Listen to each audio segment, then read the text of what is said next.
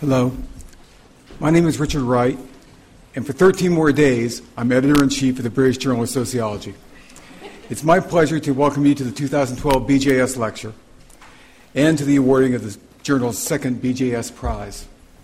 Before awarding the BJS Prize and introducing tonight's lecture and speakers, I'd like to remind you to put your mobile phones on silent to avoid any unanticipated interruptions, please. This is especially important because the proceedings are being recorded, and it's hoped, all being well, that a podcast of the event will be made available online. Now let me turn first to the awarding of the BJS Prize. The winner of this year's prize is Professor Anthony King for his article, The Afghan War in Postmodern Memory, Commemoration in the Dead of Helmand. There are many worthy contenders for the 2012 prize, but Professor King's piece stood out for its timeliness, superb writing, and most of all for the clarity and power of its argument, which centers on recent transformations in the ways in which dead soldiers are remembered and commemorated. No short summary could do justice to this thoughtful and provocative article. So I urge all of you who haven't already done so to read it for yourselves. It really is sociology at its very best, and so it's my honor to present the BJS Prize to Professor Anthony King.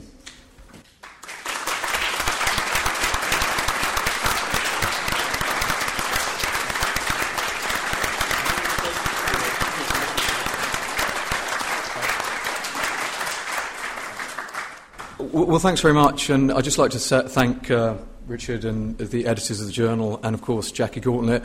And I'd just make one small dedication. The article was obviously about British soldiers who've been killed in Helmand, but I would like to dedicate the award to the many thousands of civilians, innocent Afghan civilians who've been killed in 30 years of conflict. And I hope that as we move towards Western withdrawal, a peaceful settlement might be made of this terrible war that's been going on for far too long. Thanks very much.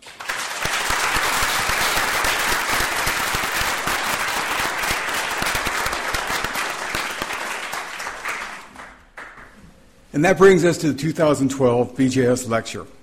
Tonight's lecture will be delivered by Todd Gitlin, who is professor of both communications and sociology at Columbia University. Professor Gitlin has written widely and influentially in academia and well beyond academia. He's published over a dozen books, several novels, and also a book of poetry. His newest book is Occupy Nation, The Roots, the Spirit, and the Promise of Occupy Wall Street, and will be speaking to Occupy's predicament tonight. The respondent for tonight's lecture, Craig Calhoun, here in this auditorium, really does need no introduction because he's the new director of the London School of Economics. And of course, along with Professor Gitlin, is one of the world's best-known sociologists. It promises to be a very stimulating evening. The evening will proceed roughly as follows. Professor Gitlin will speak for approximately 45 minutes, followed by a 20 to 25-minute response by Professor Calhoun. Professor Gitlin then will have 5 or so minutes to reply, leaving time, I hope, for 2 or 3 questions from the audience afterwards. The lecture will be followed by an informal reception, which you're all invited to. I'm not supposed to tell you where it is until the end of the lecture, but just in case I forget, it's just right outside the hall, right out there. So you're going to have no trouble finding it at all. It'll be right there. They're always very nice. So there we go. And with that, it's my great privilege to introduce Professor Todd Gitlin.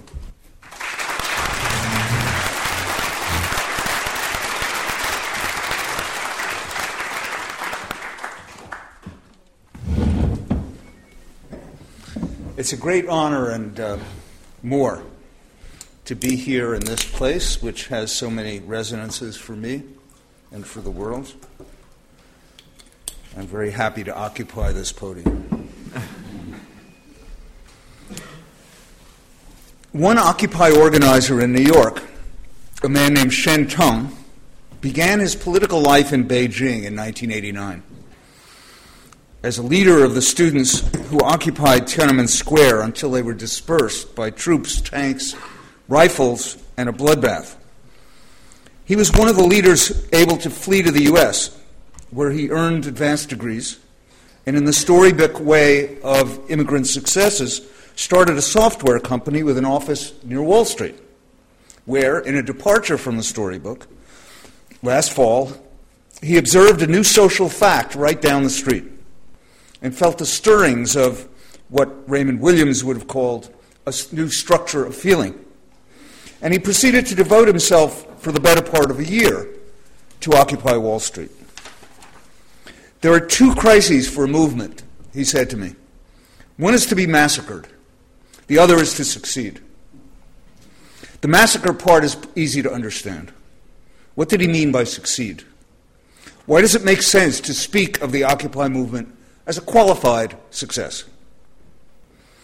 Last September, Occupy Wall Street was one of those upheavals that burst out of nowhere, like the volcano that famously erupted from a farmer's cornfield in Mexico in 1943 and suddenly transformed the landscape. Except that in this case, the volcano triggered hundreds more.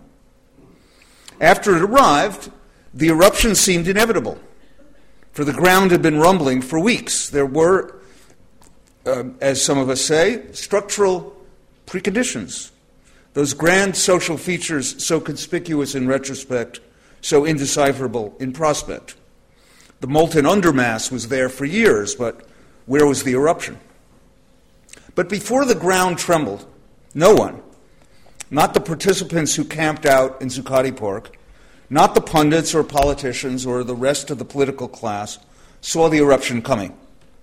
When it arrived, a host of journalists and pundits, whether or not they approved of the politics of plutocracy, pronounced it peculiar, incomprehensible, dangerous, evanescent, and ineffectual, if not revolting, sometimes more than one of those at the same time. What erupted in Zuccotti Park and spilled across the United States and elsewhere last fall was, in truth, a movement's beginning, or the beginning of the beginning, as one placard put it, acknowledging, or wishing at least, that a campaign to reverse the accretion of plutocratic power over the previous decades must endure a matter of years. It was spontaneous, but there were rumblings during the preceding months. It was organized, but not in any obvious way. And the organizers had tried to ignite previous incarnations and failed. Here's one, for example. Whoop, not that one. This one. This is a poster that went up in late July. This time, to change metaphors, the flame caught. Many, if not most, of the prime movers in Occupy, what I think of as the inner movement, were anarchists and democratic radicals, desirous of reorganizing social decisions around directly democratic or horizontal assemblies. But the movement caught and burned not only because of the spunk and audacity, inventiveness of the young insurgents, but because there was ample tinder. Indignation over the consequential but obscured fact that America's leading institutions had, for more than 3 decades, since the end of cheap oil in the early 1970s, and then amid growing competition from abroad and the beginning of wholesale deregulation, for more than 3 decades, the concentrated energies of American capital had safeguarded the heavily lionized financiers while heightening a great divergence, as it's been called, of wealth, and leaving the living conditions of the great majority of the population to stagnate or worse, thus breaking the implied contract that had been wrestled out of the convulsions and reforms of the previous 4 decades, namely that a collective bargain among capital, labor, and the state would keep inequality in check. It was easily established that the proverbial 99%, most of whom considered themselves in the United States middle class, did not benefit from the economic growth of these decades. Here's one way of diagramming what happened to the share of income between 1920 and 2010. And if we were to look at wealth, we would find something even more radical. The share of total wealth by the top 1% is something of the order of 40%. However famously optimistic they once were, Americans were now, in the main, persuaded that the world was not going their way. And some were ready to understand the situation as more than a regrettable economic condition, but as a moral crisis. Here are a couple of other illustrations. In 2010, the Walton family of the Walmarts, wealth is as large as the bottom 48.8 million families in the wealth distribution in the United States. And here's a suggestion of the wealth of the richest 400, equivalent to that of the entire bottom 50%. So, a moral crisis. This movement could not have erupted and grown were there not passionate indignation everywhere at the moral default of the society's chief institutions. The inner and outer movement alike could agree that the political class was largely in hock to the wealthy, partly in the case of the Democrats, almost wholly in the case of the Republicans, as Robert Rubin and Alan Greenspan had been elevated into the royal couple of bipartisan deregulatory Washington. Culture did not lag behind. If you'll recall Reagan-era Dallas and Dynasty and Lifestyles of the Rich and Famous. As bankers lavished conspicuously inscribed gift buildings and sanctuaries upon the universities, the hospitals, museums, and worshipful palaces of their choice, and were primped, flattered, solicited for benison and lionized, there was an ideological and moral vacuum to be filled. It was evident that the churches were inert, speaking of Jesus, but quietly, with the line about the rich man and the eye of the needle written in invisible ink, and that the universities and colleges had their palms up, contributing their own measure to the exaltation of wealth. For the main note struck in business schools and economics departments, not least the one on my own campus, whose dean, you may know, was George Bush's chief economic advisor and is now Mitt Romney's chief economic advisor. The main note struck in business schools and economics departments was that markets were self-regulating, and even now, unfazed by this years-long global experiment in financial bloat and deregulation and the exports of worthless paper, much of the economics profession continues to emphasize the self-regulating magic of markets, as certified, for example, by the Ayn Rand disciple, who was the Republican Party's nominee for vice president in my country. So there arrived an Occupy movement to fill an ideological as well as a public territorial space. The rise of Occupy Wall Street duly impressed the opposition. The House Republican leader, Eric Cantor, quickly denounced what he called the mobs of Zuccotti Park. And then, and here was the remarkable part, then he clammed up, didn't repeat it, refusing to condemn a popular cause, he was eventually advised, being the better part of politics. During the Republican primaries, former Speaker Newt Gingrich, in need of a campaign relaunch, was the beneficiary of a $10 million grant from the gambling tycoon Sheldon Adelson and his wife, which went in part to cast Mitt Romney as a predator, a vulture capitalist, their words, a theme that proved unhelpful to Gingrich, but very helpful to the Obama campaign, since it succeeded in labeling Romney as the poster boy of the 1% before he'd had a chance to label himself. Meanwhile, for their part, by and large, Democrats handled the movement gingerly, for fear that any more intense expressions of friendliness might tar them with unruly brushes. But unions and the multi-million membership organization Move On and others such, only too aware that they had been treading water for years, found themselves lending material support to the Occupy movement, especially pouring people into the larger demonstrations. And still, the larger movement's hostility to electoral politics, which was severe and remains so, and to big hierarchical organizations, even if they are membership organizations, did not accord with the weakened union's idea of how to invest their energies during a presidential campaign year. The inner core of the movement was phobic about the risk of being co-opted. It didn't want different policies. It actually wanted to be a different way of life. At the core of Occupy was an identity, however absurd it appeared to the outside. It prided itself on a famously horizontal style, a will toward a cooperative commonwealth, a repertory of rituals and of playful, sometimes confrontational action. What floated this style? Why was this not immediately erased from public consciousness? This was, believe it or not, the first American social movement, at least in the modern era of public opinion polling, to begin with the with the benefit of majority support for its main thrust. The industrial union surge of the 1930s, and this is the first one for which we have public opinion polling, did not. Public opinion was ambivalent. Here's a poll that says something about the atmosphere in which the civil rights movement, which in today's collective memory is something that everybody in America besides George Wallace supported. Here's a survey from 1960. In which direction do you believe the next administration should go on the question of civil rights?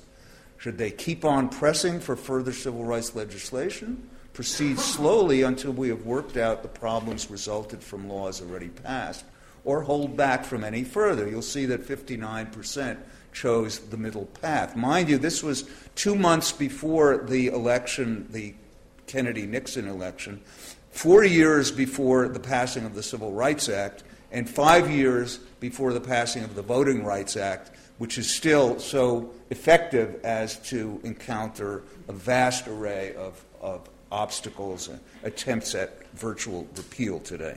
So this was the climate at the time in 1960. The movement against the Vietnam War began at a time when 60 to 80%, depending on how the question was asked, of Americans approved of the war. The women's movement began its upsurge at a time when most Americans thought that women should not be paid equally to men for the same work. In some parts of America, that's still controversial. The gay movement, you could imagine what public opinion was about the existence of gay people, let alone rights. But recently and consistently over the last year plus, American supermajorities, considerably more than 50%, agree that the power of money in politics needs to be curbed, that taxes should be more progressive, that the too-big-to-fail banks were a pyramid of negligence and self-dealing, if not criminality, acting irresponsibly and with impunity to plunge the world into financial crisis, and that the government has, by and large, been their handmaiden. The public did not like all of Occupy's tactics or its ragamuffin image, and indeed, levels of support for the movement plunged after the fall of 2011, as they had done earlier for the Tea Party. But the Occupy movement's terminology, especially 1% and 99%, entered into popular lore so readily because it summed up, however crudely, the sense that the wielders of power are at once arrogant, self-dealing, incompetent, and incapable of remedying the damage they have wrought, and that their dominance constitutes a moral disgrace that can be only addressed by a moral awakening. As one Occupy slogan had it, the system's not broken, it's fixed.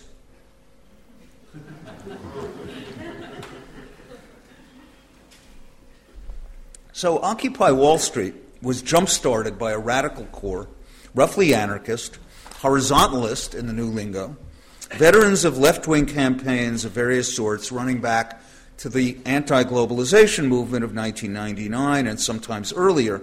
Their master stroke was to devise a form of action, occupation, that parlayed electronic networks into the forming of face-to-face community in public places, as earlier in the year in Tahrir Square and in Madrid's Puerta del Sol.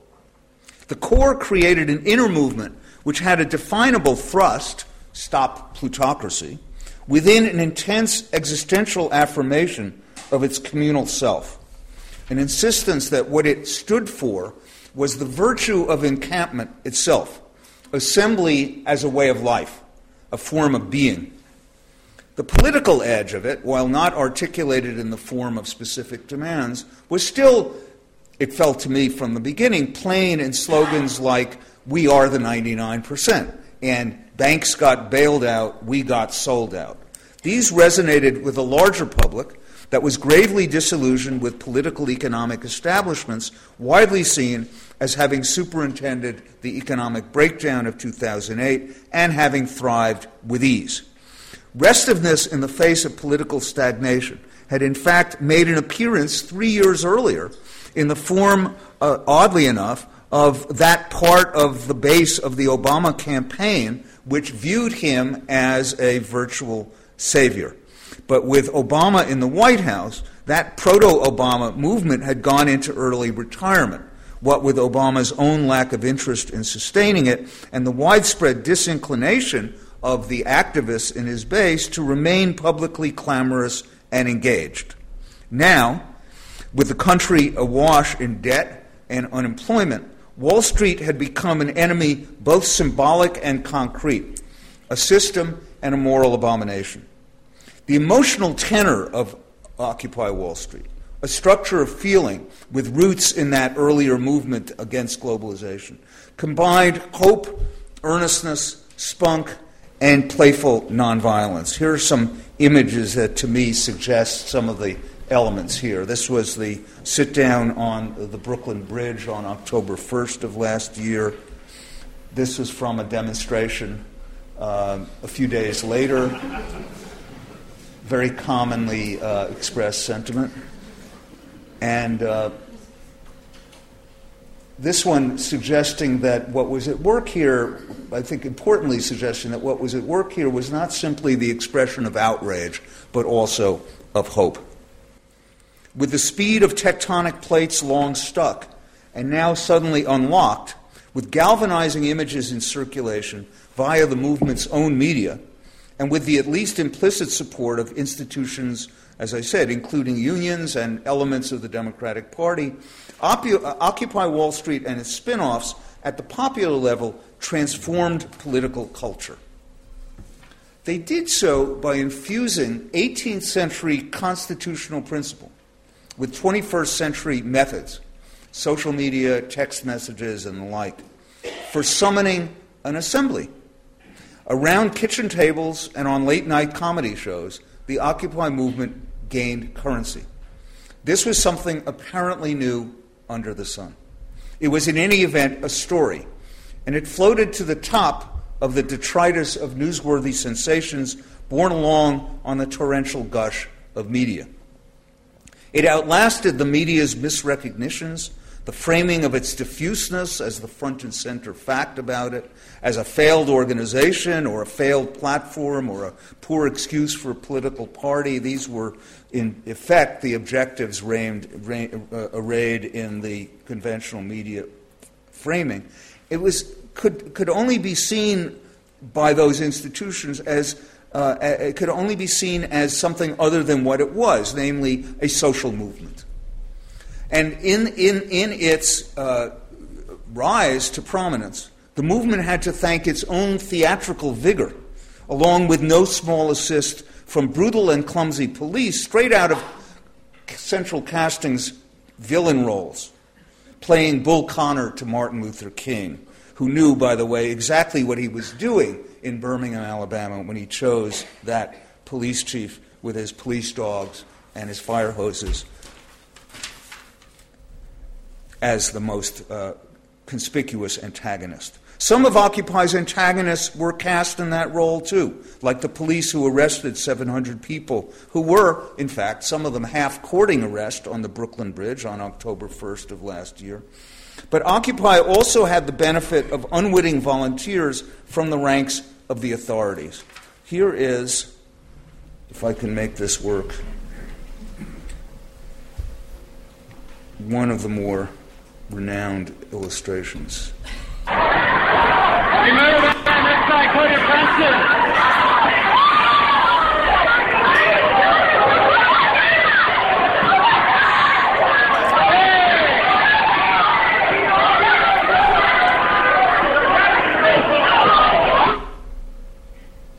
White shirts are officers.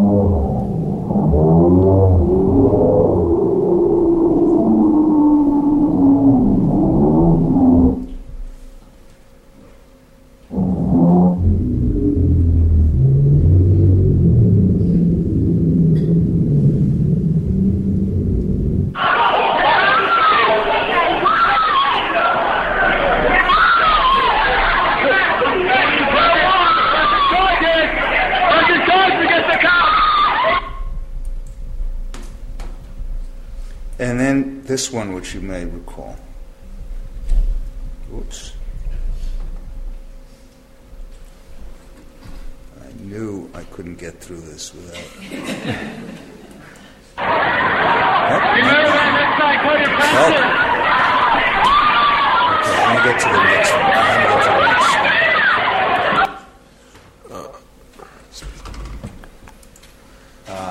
There we go. Very good.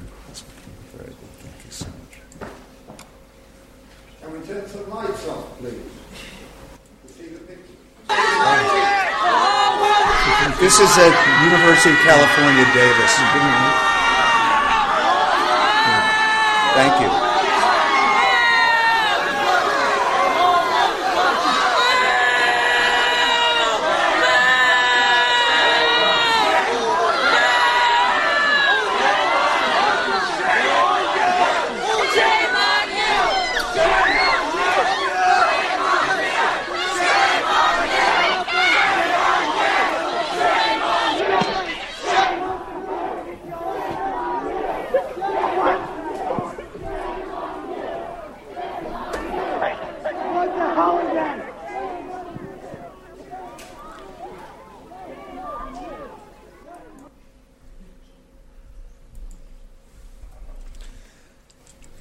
So Occupy poured forth as a social amalgam with enemies like this for friends, a sort of polyform, polychromatic organism that crystallized public opinion, having captured for the moment that indispensable commodity of contemporary culture, attention. Within short order, the household lexicon of Americans changed. The statistics of national debt, which had been harped upon for decades, retreated into the background. And what came into focus instead was the Gini coefficient of wealth inequality. As a focus of collective imagination, Occupy quickly caught up with the Tea Party, which had erupted in 2009 in local uprisings fueled by right-wing media and money and Washington-based organization, converging on the conviction that the government was the root of all evil. Even as the Tea Party had become the beating heart of the Republican Party, Occupy, disdainful of electoral politics, succeeded in targeting a small, corrupt, self-dealing, overprivileged minority widely viewed as having damaged the common good while exploiting deregulation and corrupt politics to get away with financial murder. The movement defined plutocratic power, Wall Street, as the adversary, not big government, except insofar as it was a facilitator. And so, for a while, it wrested the initiative from the Tea Party. In its first 2 months, adroitly using the theater of assembly and civil disobedience, it garnered popular sympathy. Camping out cheek to jowl with Wall Street, using online networks to build up face-to-face communities, spaces to meet, argue, eat, take shelter, and so on, learn, refuse to learn, it won points by confronting corrupt adversaries in these whimsical and inventive ways. It brought hardcore activists, anarchists, revolutionaries, and drifters, homeless people, foreclosed and indebted people, desperate people, and reformers of many stripes together. These were people who wanted a new start, a society that had seceded or would secede, or somehow a society of their own. They wanted it, and they half believed they were actually producing it on the spot. When the police went for pepper spray and mass arrests, and these pictures flew around the world through the movement's own media now, those cell cameras that captured the arrest, the pepper spraying on 12th Street in New York, and then often enough into the mainstream, and support continued to mushroom.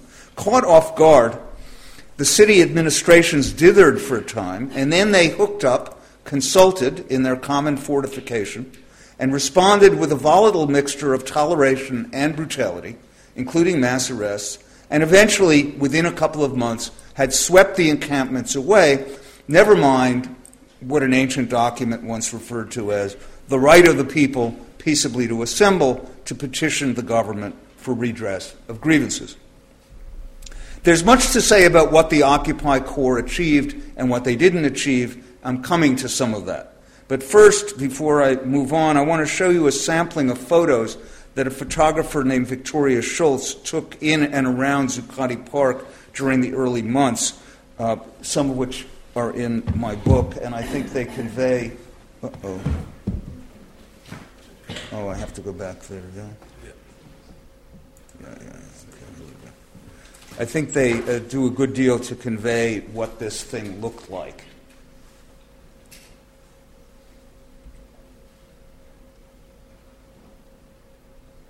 Some people complained that the place was very dirty. The lady on top is testimony to the fact that it was actually rather well scrubbed. This bicycle was operating a generator to keep one of the tent operations going.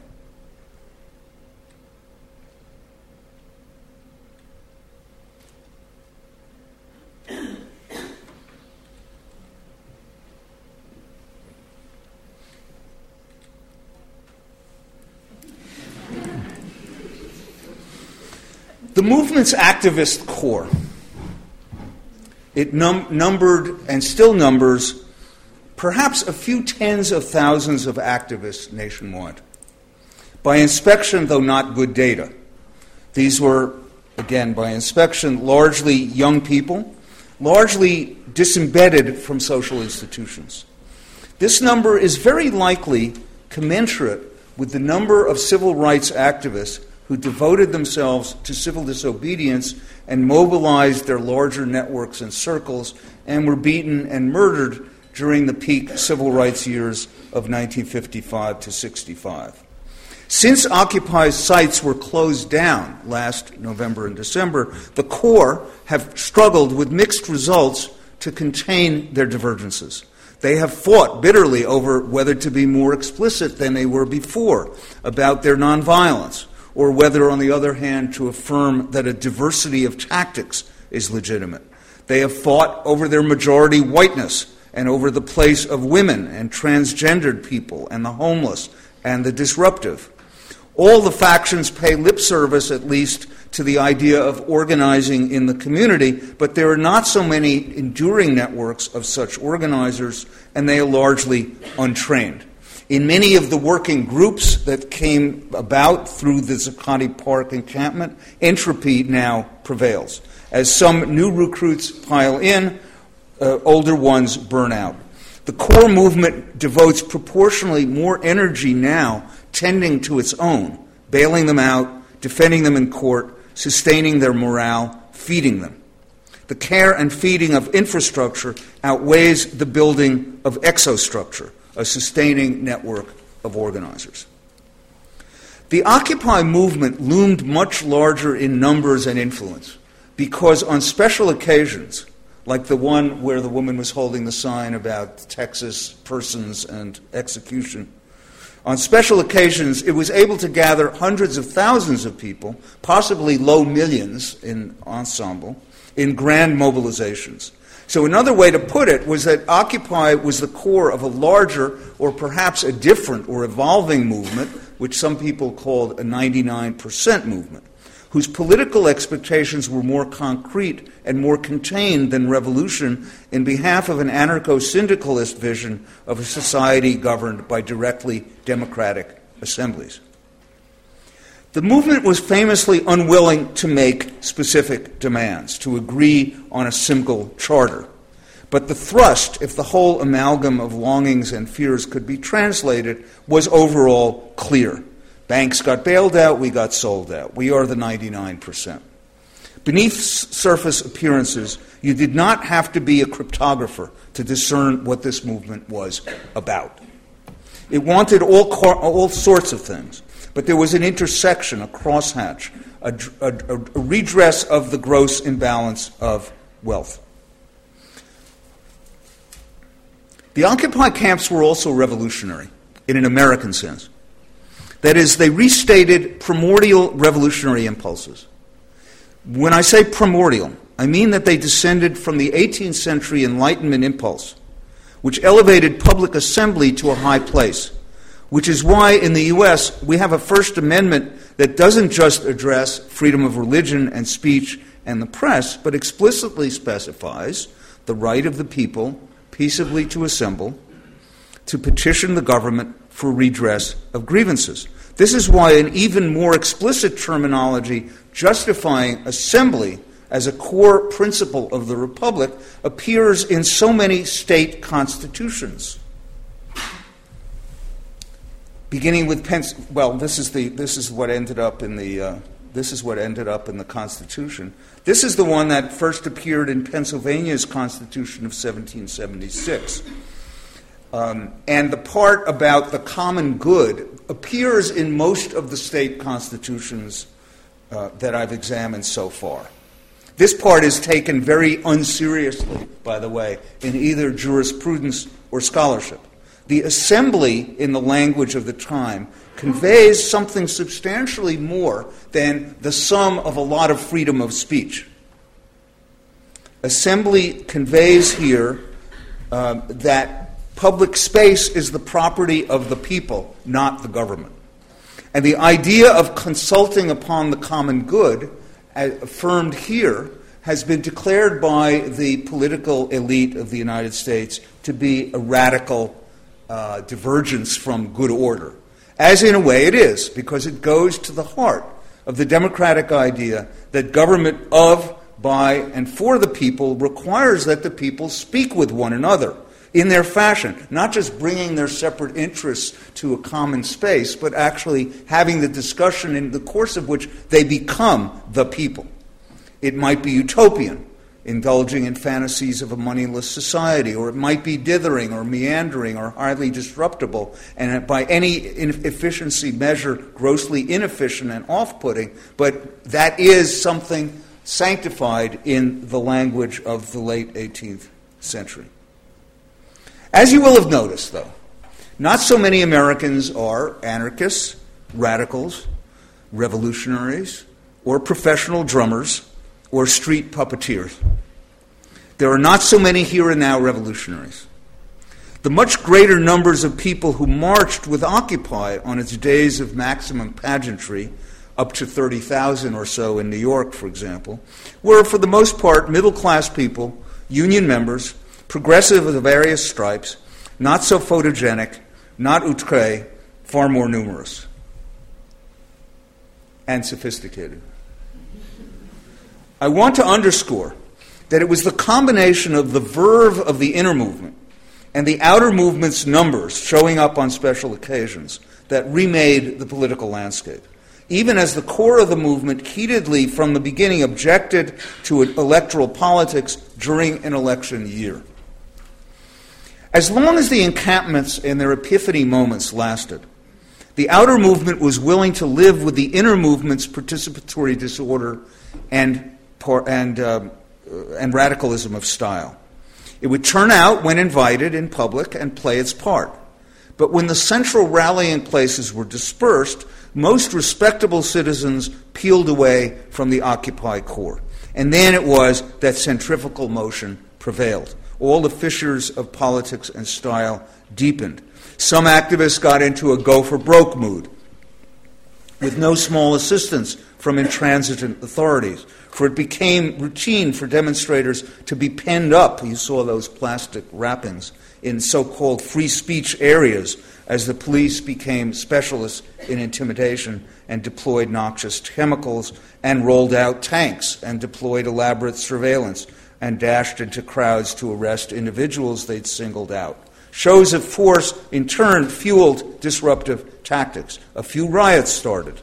No matter who threw the first stone or smashed the first window in the popular mind, collisions tended to play as the fault of the protest. The encampments did not always show that, to use their slogan, another world is possible, except perhaps a more unsettling world, a world less congenial and more dangerous. On the part of the outer movement, there arrived repulsion from drug use, from boisterousness, from black bloc provocations, so-called, from militants provoking police, from unruly rejections of any authority, including the movement's own. And there was also, for the outer movement, predictably, in a campaign year, a rush toward election campaign work. After the American autumn, there would be two more large mobilizations in this calendar year, one on May 1st and on the second on the anniversary date of September 17th. But in public estimate, the movement crashed. In an August survey, for example, 18% said they identified with the Occupy or We Are the 99% movement, half of them identifying strongly. Another 27% said they identified a little, for a total leaning in favor of 45%, as against 48% who did not identify at all. Comparisons with the Tea Party now started to come up mixed. In one August poll, the Tea Party claimed 24% support as against 18% for Occupy. In another, about one-third of those who expressed an opinion said they looked favorably on the Tea Party as opposed to two-thirds unfavorably. Occupy and its penumbra, the outer movement, had no love lost for a deregulating government, but their chief nemesis was a savage capitalism that had brought the global economy to its knees by building castles in the air with counterfeit paper. The financial system, of course, did not buckle, but it did here and there budge. As a result of these activities, some giant banks rolled back some fees, some renegotiated mortgages and reversed some foreclosures. Citigroup shareholders voted, albeit non-bindingly, at their shareholder meeting last year to recommend against a $14.9 million payout to their CEO, who I must add is, or at least was last I looked, a trustee of my home institution. He did resign a few days ago, you may have noticed, though perhaps for other reasons. Some public officials declared their commitment to a certain level of public financing of electoral campaigns or to a special millionaires tax, though whether the movement will have the resilience and focus to sustain a political campaign to bind them is unclear. And meanwhile, capital, for its part, rolled on unfazed. Absent an extended strategy or enduring experienced networks or a stabilizing organizational structure to put it into effect, Occupy cannot parlay small victories into action for long-term potential. Predictions are cheap, but it might be worthwhile to try sketching prospects. Because so much economic damage continues, and because Occupy's outlook meets with public approval insofar as it can be understood as a set of reform propositions, there might emerge a long-lasting, full-service movement, a 99% movement, that makes room for a broad range of participants, not just those who hunger for the year zero of participatory democracy or those who think that voting constitutes the entirety of their political work. Both radicals and reformers would have to concentrate on winning over reinforcements. Beginnings, however joyous, don't sustain the momentum that movements need if they are to leave big imprints. Occupy changed the political landscape, but it can't build a home there. That's its predicament. What it built in a burst of social entrepreneurship was camps, useful for a time, inspiring, and self-limited. The camps animated just about all the anarchists and full-time radicals in America. The camps inserted the movement into the public topography. This was a substantial achievement, but not nearly enough to transform the country and address the moral crisis. If there is to be a next phase, then, it will not come by clamoring for Occupy 1.0 to become something it isn't and doesn't want to be. A next phase would have to build on the platform created by Occupy, not try to restore it. It requires a hard-headed appraisal of what's been accomplished and what hasn't. Occupy 2.0, if there is to be one, requires reconfiguration. It would have to be powered by people of many sorts and networks and organizations of many sorts. It can't be run horizontally. There's too much frictional energy spent in self-maintenance. It would expedite disparate spin-off projects, some of which could plausibly culminate in victories within a few years. A network might include, for example, the Robin Hood tax campaign, led by the National Nurses United Union, one of the more committed unions at work for serious financial reform. Here they are very early in the game at one of those big demonstrations. They already had printed up their signs. This tax would load a trading surcharge onto the biggest, fastest investor speculators, a proposal, as you know, with much support in Europe. There might be as well a push for an updated law to separate commercial from investment banking and break up the banks that, being too big to fail, are no doubt too big to exist. There could be state initiatives for full public financing of elections. I'm encouraged by the fact that in the not very populous state of Maine, adult population 1 million, there is a 32,000-member organization called the Maine People's Alliance with a paid staff of 39 people who are running a campaign for free higher education, government job creation, and shored-up health care for the poor. There might conceivably be agreement across state lines on a common program. The precedent might be your own 19th century Chartist movement. What is plain is that Occupy's predicament endures. This is the classic predicament of prophetic radicals in a society whose institutions pay off enough people well enough to keep them satisfied with their everyday satisfactions and disaffiliated from a movement that might continue to shift the social dynamic over a long haul. In any case, networks of organizers at work over time will not spring into existence spontaneously, and neither will a charter. Neither will alliances committed to overcoming internal weaknesses and jurisdictional disputes. There are not yet, anyway, clear signs of a full-spectrum or full-service movement that affords space for full-time activists who want nonviolent disobedience or broad-gauge debt refusal, but also for larger and wider circles of people who roll up their sleeves and perform the requisite chores.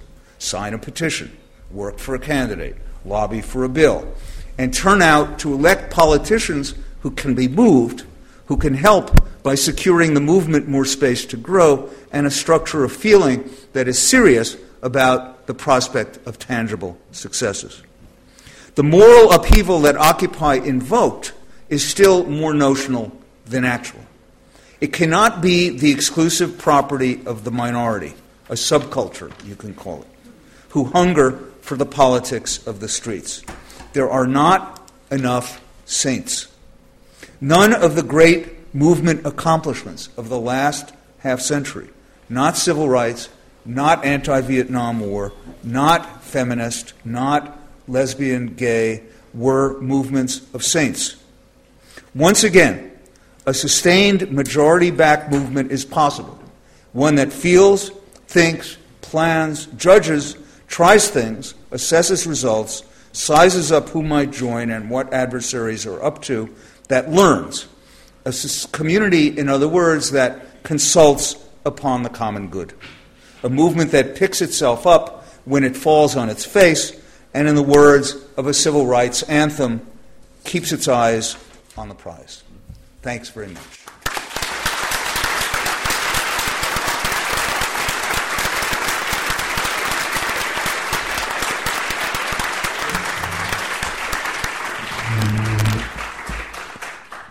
And for a response, please welcome Professor Craig Calhoun.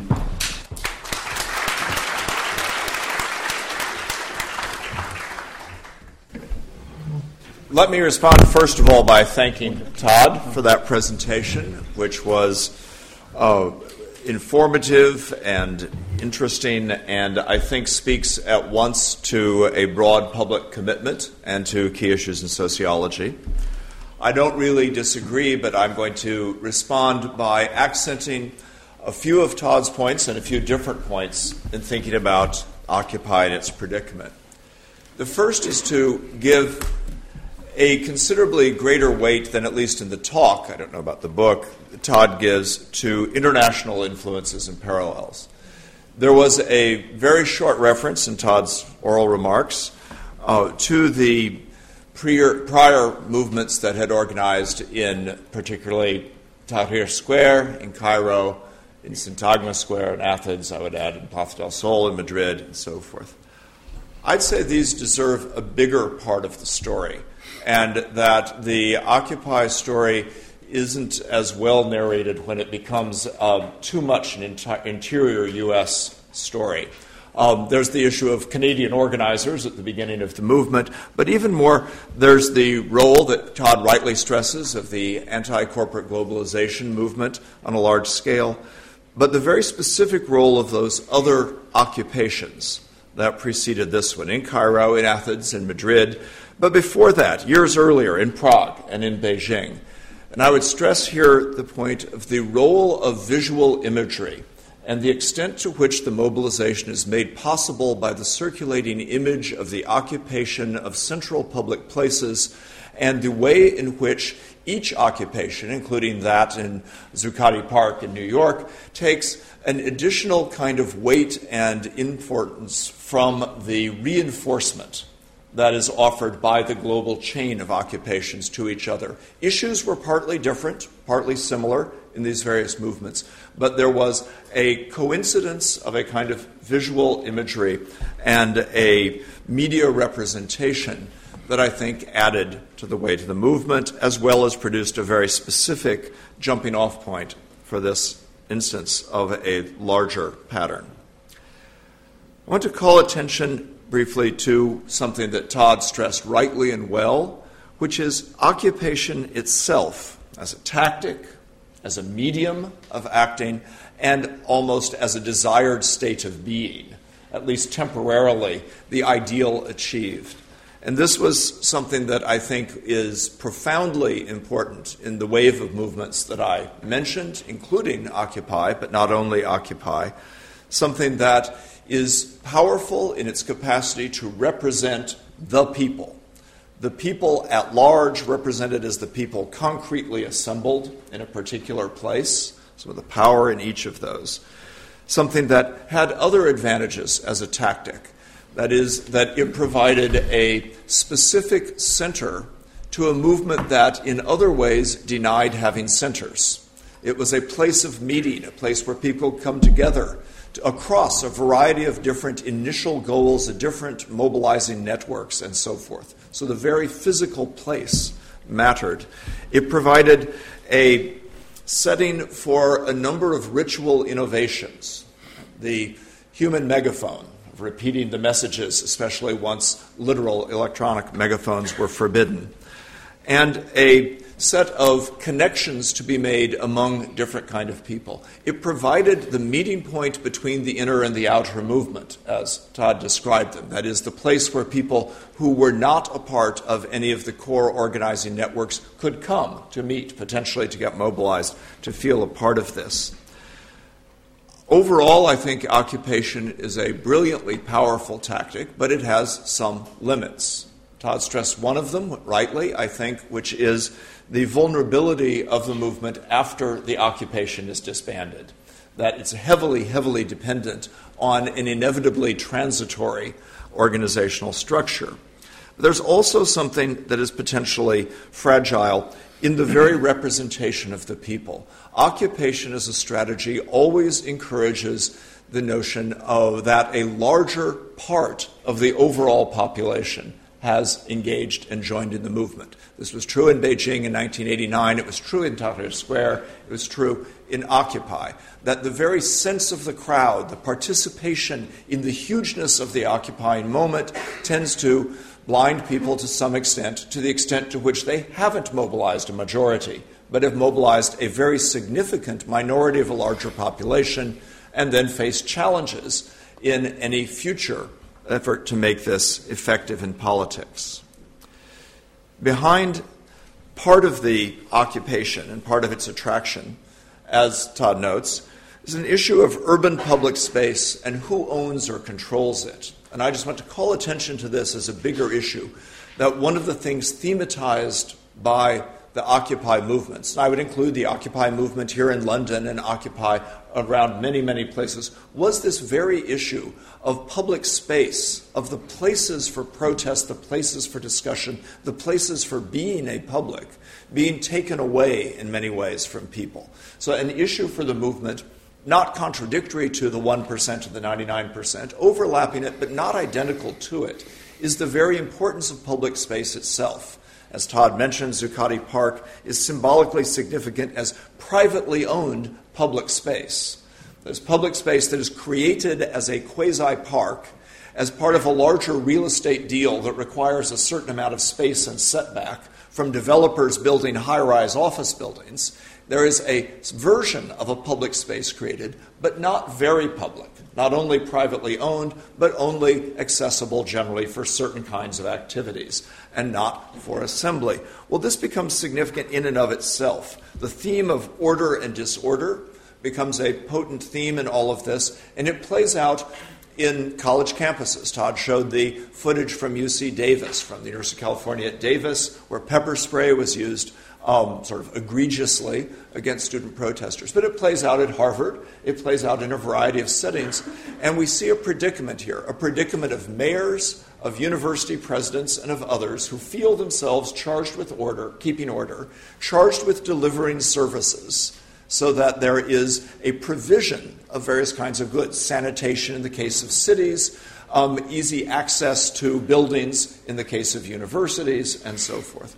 And this has a complicated story to it. I think the main story we should note is the disappearance of a lot of public space and the securitization of a lot of public space. In London, as much as in New York, there are cameras on every street corner. There are policemen all around. There is a general forbidding of access to public space. So one of the issues being well dramatized is the extent to which space is being taken away from the public.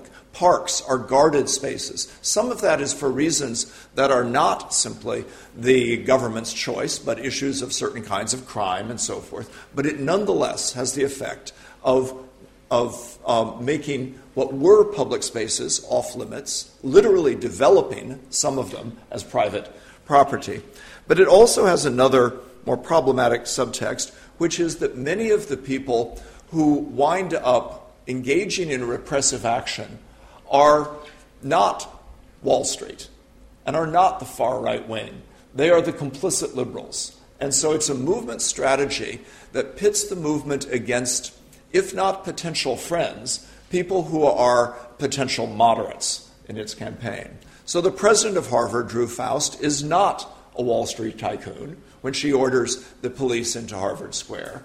And her actions are, in a way, a version of being trapped here. She's got a board of directors, she's got faculty who want endowed chairs, she's got students who want scholarship money, she's got a variety of contending constituents, and she has this event. Now, I think she made the wrong call, and I think in general, one of the things that we see here is a variety of the people who represent institutions potentially relatively close to the Occupy movement making the wrong call. Right? Making the call for security and a certain version of order rather than the potential public access. But we also see the movement forcing the hands in various ways of the heads of these institutions and also of urban mayors. For the most part, the urban mayors who called for action against Occupy were not Mayor Bloomberg of New York. They were liberal Democratic mayors. They were black mayors of American cities. They were some of the more progressive mayors. In Oakland, the mayor who calls for removing Occupy is one of the most progressive mayors in the country. And so the movement chose a tactic which pitted itself, which drove a wedge between itself and some potential allies, and that's a concern. Todd rightly notes the role of the police in making the media, and given the time, I'm not going to go on to that, police in making the movement in a sort of alliance with the media.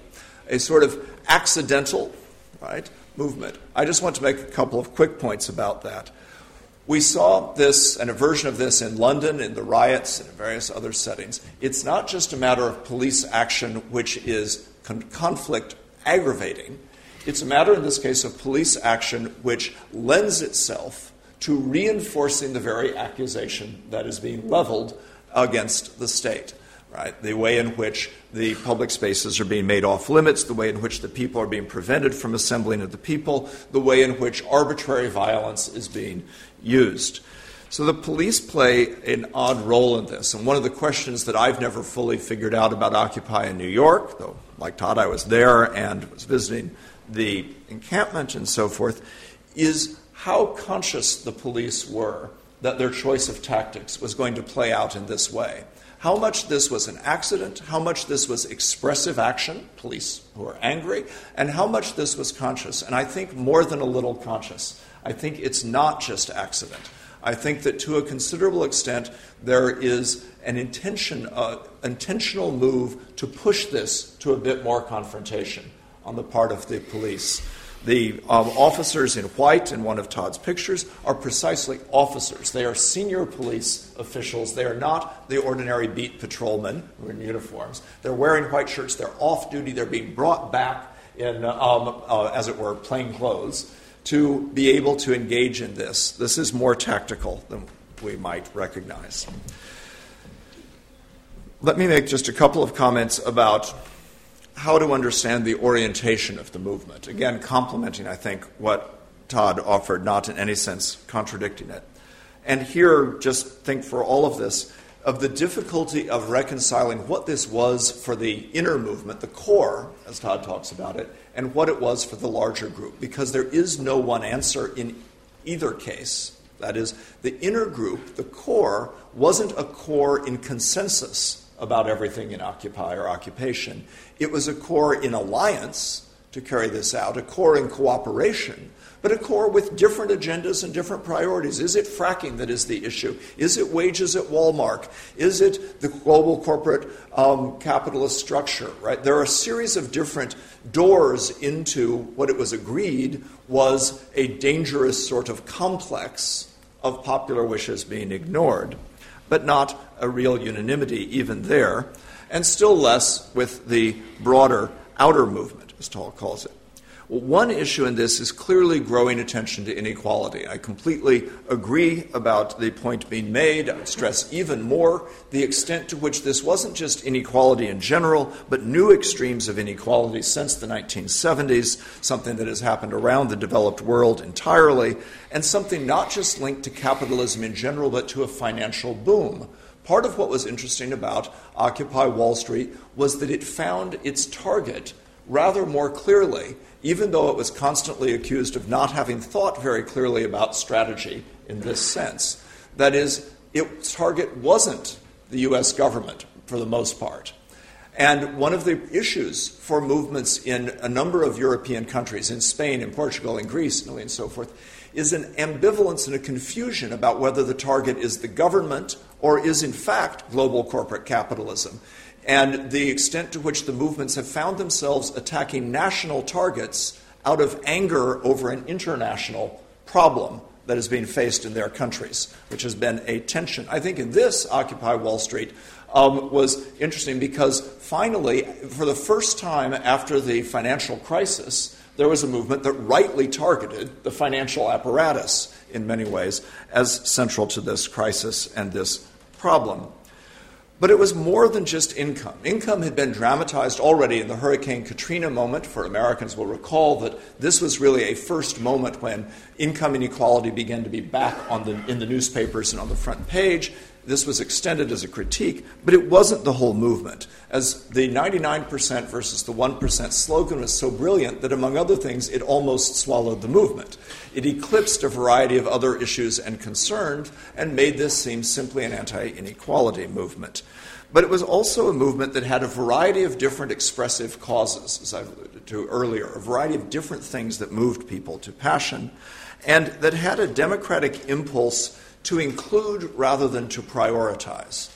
Right? The version of democracy that was at play was a version of including all claims and all claimants, not a version of trying to prioritize which claims should come first in line for attention, and therefore not specifically and only about inequality. If there was something common, in addition to the concern about inequality, I think in an important sense it was a demand to be participants, not excluded, a demand in common with other movements for dignity, a demand offered in indignation, but to participation, to be a part of what was going on, to be full members and not on the margins.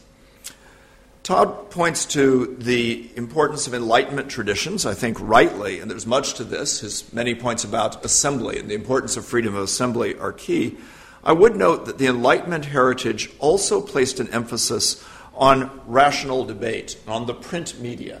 And so the 18th century roots from which Todd pulls out correctly the theme of freedom of assembly are also roots that were intensely written and printed. This was the Federalist Papers. This was any number of anonymous letters to newspapers. This was a print-mediated public sphere in many ways, and the Enlightenment was very tied to that.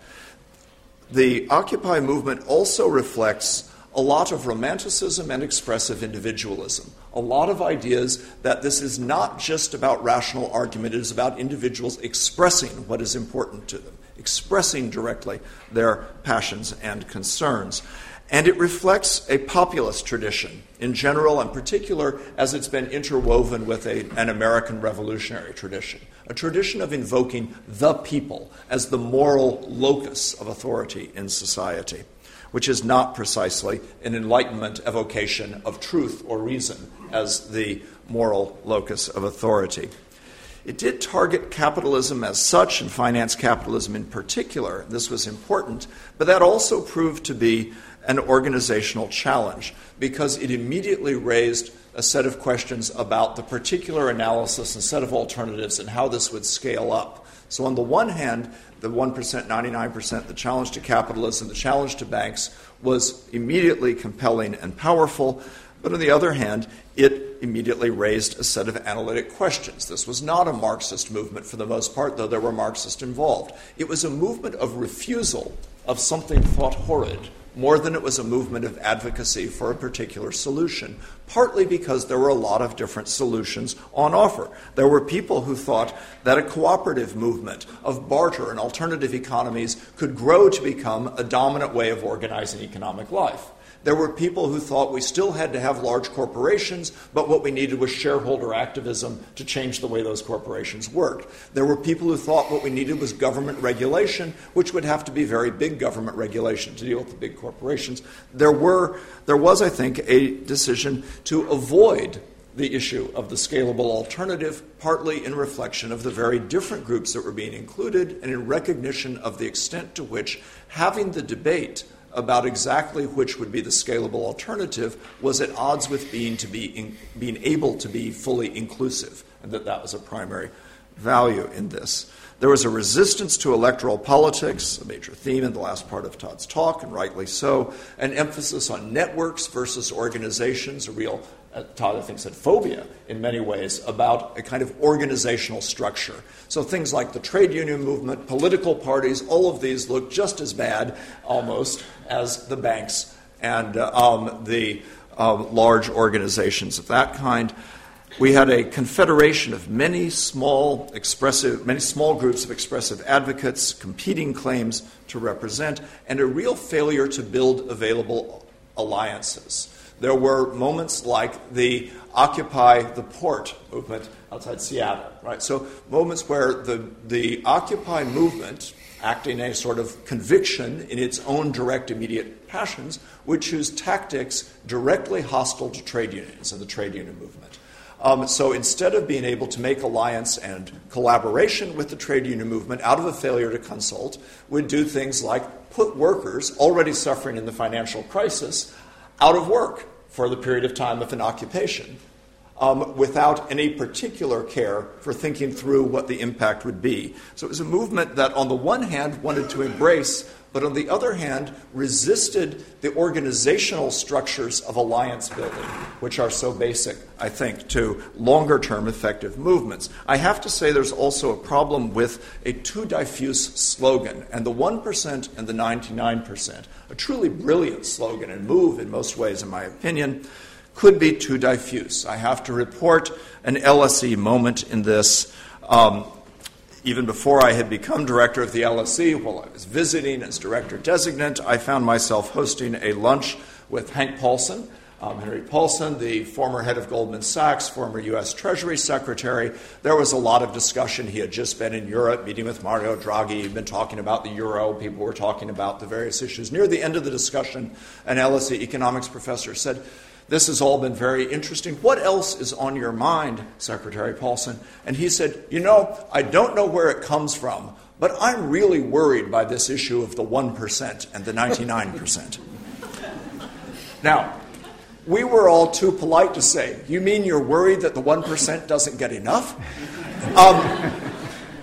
But there's an issue in that. He didn't mean that. He really meant he was worried by intensified inequality, but it was not clear where that was going to take him.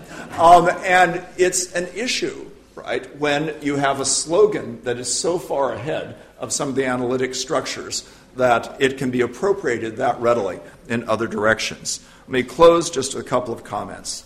Todd, I think, has hit the nail on the head.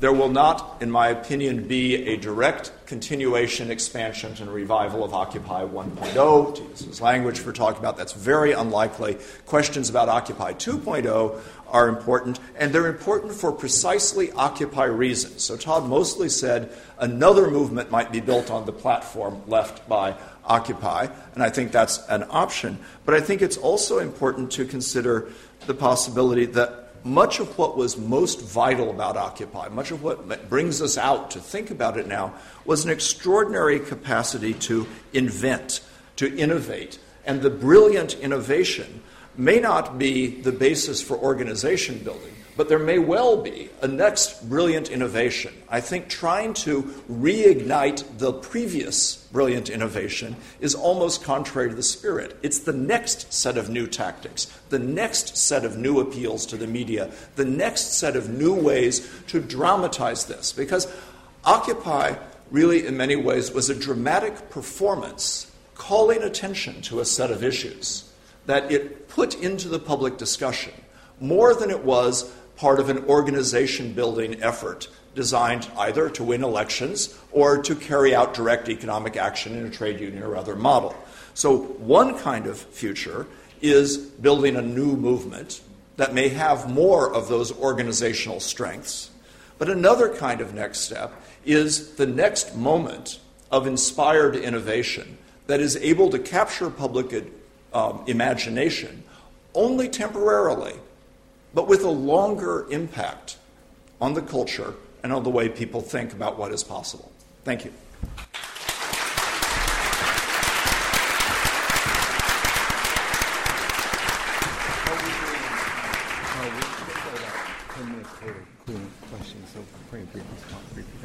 Okay, in the spirit of permitting you all to insert yourselves into this, I'm going to be breathtakingly brief.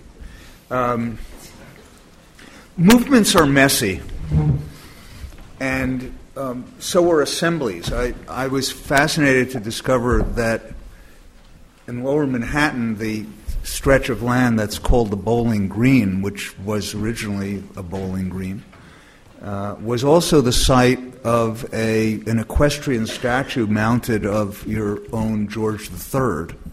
And it was rudely torn down and disposed of in 1776. Such things happen in public assemblies, and part of what is difficult is, apropos Craig's point about the Enlightenment, part of what's those of us who have experience in these movements know that they get messy and sloppy, and that Habermasian rational discourse is at a premium. Which is not to say that one should not always strive for it, but to say that it goes with the territory that this is going to be messy. So many, I think, misjudgments were made about which had the effect, as Craig says, of driving wedges between, for example, unions in Oakland and anarchists in the encampment in Oakland. But this is why organizers are always at a premium and must always be, are indispensable. Organizers are not mobilizers or people who convene large assemblies. They are people who actually are extremely shrewd strategists and allocators of energy and inventors of tactic, and movements are an important way. If they're not initially sparked by such people, they don't go anywhere without them. And we know very well how well such people, the best of them, functioned in the 1960s and how much they accomplished. On the dangers of wedges, this is again such an old, which is not to say unimportant, it's to say actually all-important phenomenon. I remember well in 1968 being at a demonstration in Berkeley, and when the police arrived to read the Riot Act, which in California takes the form of reading a statement that says, "In the name of the people of the state of California," and so on, whereupon, as you can well imagine, the crowd is yelling, "We are the people." And I found myself at this moment wondering, well, if we are the people out here blocking traffic, who are those other people out there who are, in fact, the traffic, among other things? And the movement that becomes inflated, as Craig suggested, with its own omnipresence and, in fact, universality, is just is indulged in another form of collective narcissism, which is an impediment to moving things on. And let me just say one other word about universities here. Universities are in default as a presence in society, at least in my country. They do not, in general, stand for public value. They do not. They are, as I suggested, they're on the take, and so it happens that I find it shocking that after an entire school of economic thought has been proved to be a phantasmagorical misassessment of the world, that this school of thought is still the dominant school of thought in universities. It seems to me that universities ought to be involved in, if you'll pardon the reference, truth and reconciliation commissions, where we explore actually the part played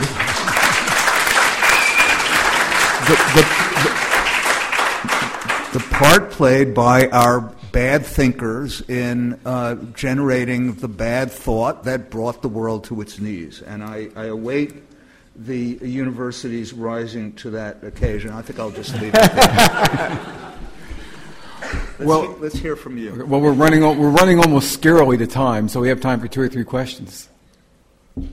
Yes. Do we have a mic? We have a mic. Yeah, we have a mic. Yeah, we have people to bring the mic around. Okay, there we go. We do it. Yes, hello. I just want to ask you how the U.S. democracy works while the 1% are the ones who found the politicians, the candidates.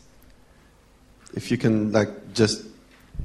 We have an absurd situation. Plutocracy now is just about a literal terminology for it. There are several $1 billion being spent on our election this year. It is an obscenity beyond obscenity. And we have a semi-democracy. It has some residually democratic institutions, and it enables people like Sheldon Adelson, one of the richest men in the world, to actually, by himself, exert enormous force. The Koch brothers, much written about and deservedly, are funders of the Tea Party. They are funders of Paul Ryan and people like Paul Ryan. They are extremely powerful people, and in part what they're protecting is ideological, and in part what they're protecting is their offshore funds.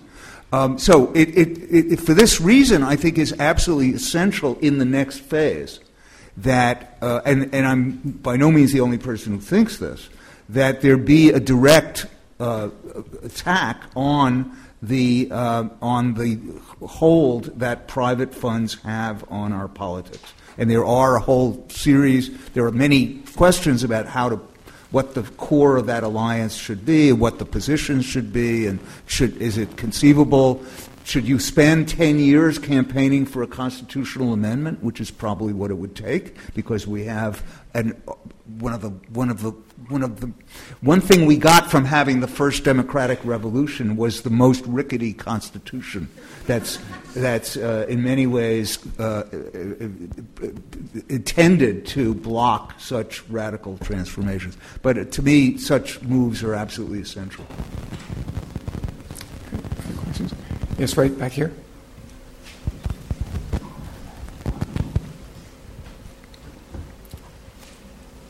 If we could rewind the clock, what would your advice be to the organisers of the Occupy movement have been in terms of their aims and their actions? I'm sorry, I missed the beginning of it. If we could rewind you the clock. rewind the clock. Well, you never rewind. I don't. Look, I was one. Let me fess up here. When the demandlessness of the movement became palpable, and it certainly was featured in the press, I was one of these old-fashioned people who said, well, of course, this is a big mistake, and so on. That was a misjudgment. In fact, it was an inadvertent work of genius not to insist on demands, for a reason that didn't occur to me yet. The reason was that had the movement stopped to try to consider what its agreed-upon demands would be, it would have been immediately a free-for-all, a war of all against all, a war of all policies against all other policies. I think that, my sense, if you'll pardon the word dialectical, is that dialectically it began as it had to begin. But that doesn't mean it can continue the way it was launched.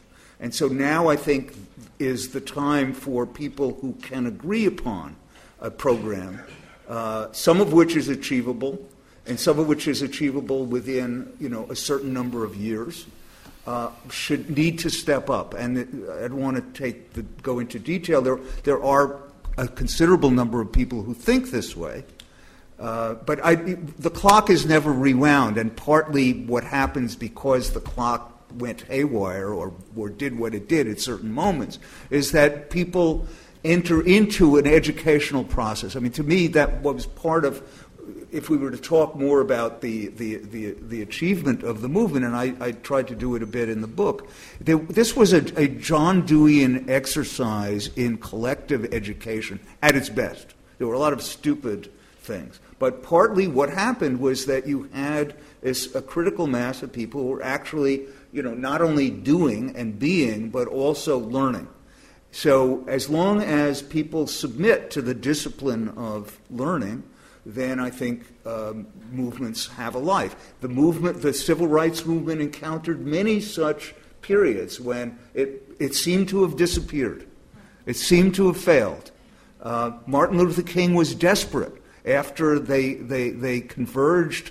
The Southern Christian Leadership Conference in 1961 thought that they picked an ideal city, a kind of model town to transform, and they had to cope with a sheriff who outfoxed them, threw them all in jail. They got nowhere. King was in despair, and it was then that they decided that the proper proscenium to operate on was Birmingham, Alabama, where we had Bull Connor and his police dogs and his fire hoses.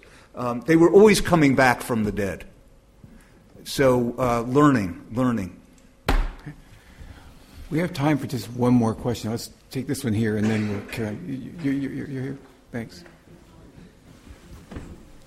The financial systems are definitely the root cause of the problem in terms of the way it is globally. We all understand that, right? And it's largely because they're so interlinked. But what I want to ask is, governments are the ones that legislate, and it's the governments that are the ones that deregulate. And therefore, as a movement, whether it's Occupy or something that builds itself on the platform of Occupy, it should not just be looking at the financial systems. It should surely be looking at the governments that are being funded by these corporations. What is your view on that? Well, for sure. And this is why, for example, it's important to drive money out of politics and to create a system of public financing. It's why it's important to repair the tax system so that capital gains are taxed at the same rate as income. So we don't have a situation which Mitt Romney pays 14% income, known income anyway, in taxes.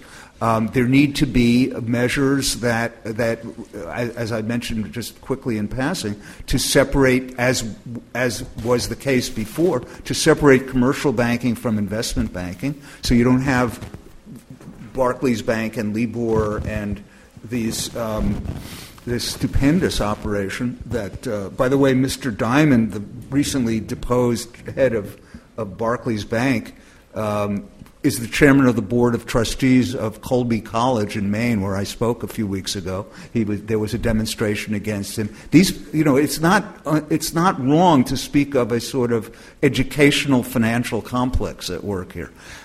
So I think that I'm not a wizard of regulatory policy, but there are people. There is actually one of the more interesting spin-offs of the Occupy movement is something called Occupy the SEC, the Securities and Exchange Commission, which included a number of very proficient financial types who have a reform program that I'm told is intellectually respectable.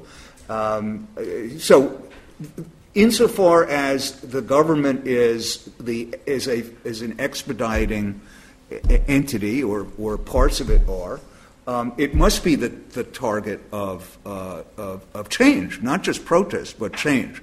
And that's where I come back to the misfortune of having declared in advance, as so much of the core of the movement did, that the government is, in fact, the enemy, that the political class is unified. If you define the government as a monolith, then you are bound for failure. And let me just conclude that by saying that when I speak of failure, here's an existential problem, is an existential predicament. A couple of months ago, I was invited to participate in a panel discussion on this at a museum in New York. And we were having a conference call about how to structure the panel. And I suggested at one point, after we'd gone around with some murk, that we could start with a discussion of what the Occupy movement had accomplished in the last year, and then move to a discussion of what it ought to accomplish in the next year. And one of the young activists who was on the phone, who I didn't know at that point, said, "That's a very un-Occupy way of putting it." And he was correct. That is to say, the subject of accomplishment was not really of interest to him. But you see, that spells the self-encapsulation of the movement. And it's that I think we need to transcend. Read about it in the March issue of the BJS. Please join me in thanking tonight's speakers, and please join us for a reception.